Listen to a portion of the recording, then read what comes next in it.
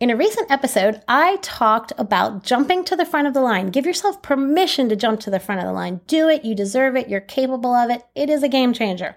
And a twin sister or sibling or whatever of jumping to the front of the line is failing fast.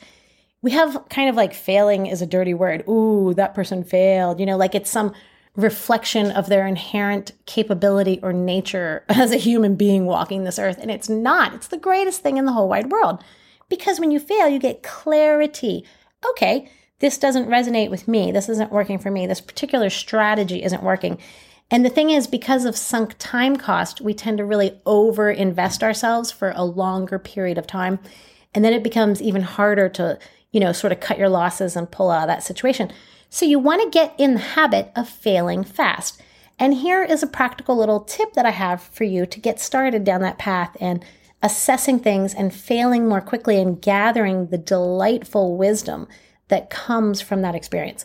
Now, number one, as I mentioned, it's not really failure, it's learning. That is how we all learn in every single aspect of our lives. So number one, get in the habit of Monday morning quarterbacking all of your experiences. How does this feel? Does this resonate with me? Is this working for me? Is this serving me? If not, what about it, is and is not? So you get a lot of clarity there internally from the inside out about the situation and where you currently stand with it. And keeping in mind those sunk time costs, then you want to start figuring out where and when do I pull the plug on this and move on. As I mentioned, we are so attuned to habitually utilizing that logic and reason, using our brain, but we have other brains in our bodies. Our hearts have their own brain system. Even our guts have their own brain system. And this is a fantastic way to make decisions and not just using that logic and reason in our minds and our brains, right? And so here's the thing. Number one, when you start feeling a bad feeling, first, I like to ask myself, is this fear of growth, fear of stretching, right? Is that where this bad feeling is coming from? Because that's oftentimes a huge part of the feeling. When you're stepping into a new area in life, it's scary. Your subconscious wants to be comfortable. It doesn't want to change. So is it that? Or is it that this does not resonate with me, that this does not feel good to me, that this is not serving me? And this is where you really want to check in with your heart and with your gut. And when you really start asking yourself this question, you start realizing that you know full well what the answer is, right? And you've oftentimes logic and reasoned yourself out of following what your own internal navigational system is telling you to do.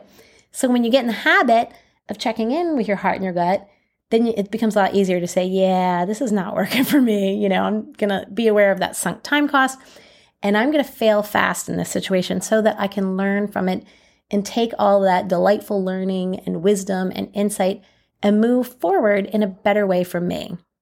And you guys, you can apply this to everything. You can apply it at the top level, like big life decisions, career stuff, work stuff, relationship stuff.